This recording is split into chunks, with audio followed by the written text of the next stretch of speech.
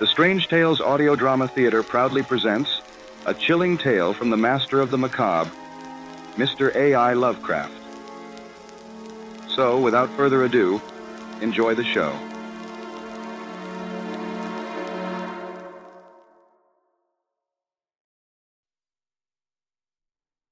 Chapter 2. In the understated light of dawn, Father Seamus McCarthy found himself within the confines of his humble vicarage, a refuge that did nothing to dissipate the ghostly echoes of the confession endured the night prior. The fragile tendrils of daylight that pierced the room, illuminating dust motes that seemed to swirl in a spectral dance. Their ethereal waltz served as a reminder of the whispered admission of guilt that had intruded upon his solitude.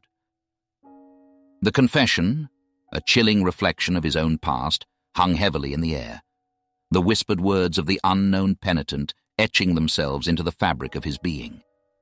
Sins confessed from another's lips, yet so painfully reminiscent of his own transgressions, they coalesced into an eerie simulation of the spectral and the carnal.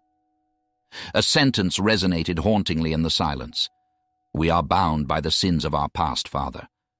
His fingers traced over the coarse beads of his rosary, each a symbol of faith and repentance, as his heart hammered out a morose rhythm.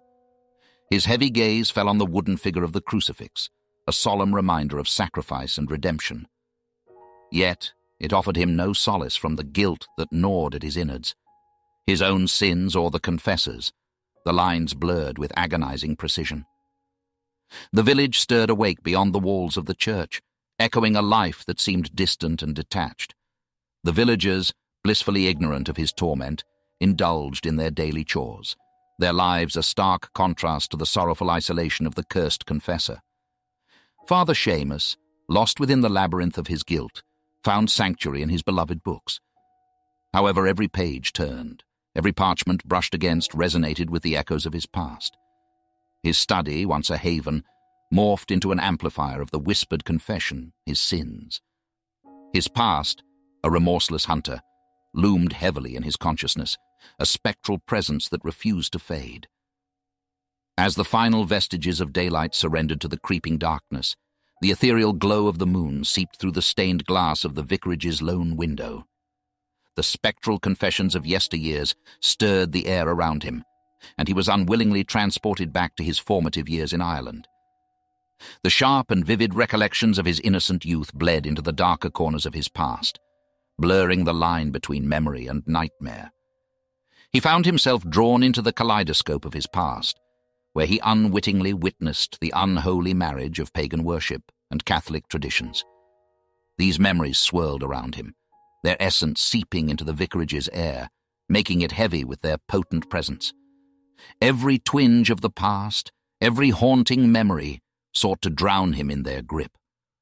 As the silence of the night enveloped him, the spectre of his sins and the haunting confession filled the vicarage. Even as he sought retreating into the waking world, the past seemed to latch onto him, unending and spectral, like the confessions that echoed within his soul. The confessor's words, "We are bound by sins of our past, Father," rang through the silence, a ghostly verdict that left him in the clutches of his haunting past.